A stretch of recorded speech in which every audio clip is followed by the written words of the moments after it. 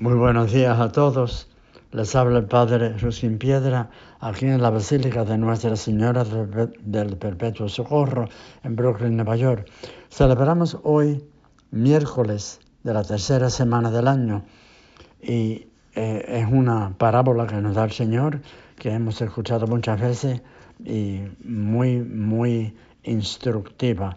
El sembrador, Dios, siembra la palabra. Hay algunos que están al borde del camino y cuando la semilla cae, pues no tiene ninguna raíz y vienen los pájaros y se la comen.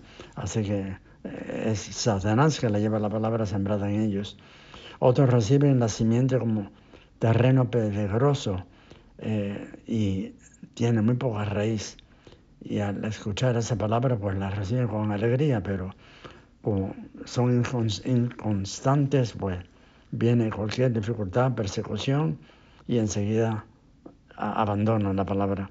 Y después hay otros que reciben la simiente, pero entre zarzas. Y estos son los que escuchan la palabra, pero los afanes de la vida, seducción de las riquezas, deseo de todos los demás, los invaden. Y las cosas materiales ahogan la palabra y se queda estéril. Pero otros reciben la simiente en tierra buena, escuchan la palabra, la aceptan y dan una cosecha del 30 o 60 o 100 por uno.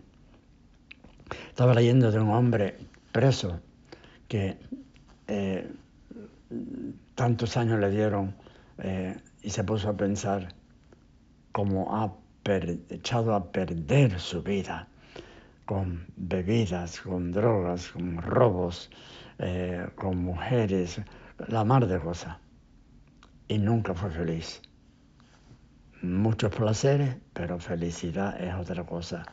Y entonces parece que le tocó las palabras de un capellán en la prisión y se puso a pensar y a cambiar y empieza a rezar y a leer la Biblia y a estudiar y a hacerse mejor y aprender muchas cosas y aún, tú sabes, cosas de,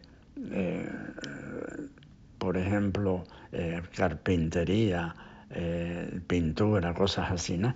Y entonces empieza había recibido tanta luz y tanta fuerza que tenía que compartirlo con otros presos. Los que querían estar en ese grupito y lo escuchaban y él los escuchaba a ellos. Nunca perdía de vista que él fue y es preso y había cometido muchos crímenes, pero empieza él a compartir y a llenarse él mismo del Espíritu de Dios.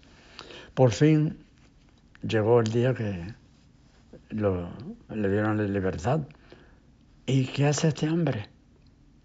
Empieza su vida afuera, sí, con su familia y todo, pero regresa a la prisión con permiso para sentarse con otros grupitos de presos. Es que tenía que compartir la alegría que él sentía. Este hombre escuchó la palabra de Dios y la puso por obra. Qué bella vida llevaba en adelante. Ya podía echarle tierra al pasado, porque Dios le había tocado el corazón y ahora empezaba una vida nueva con Dios. Que el Señor los acompañe y la Virgen esté a su lado y que se mantengan sanos y salvos.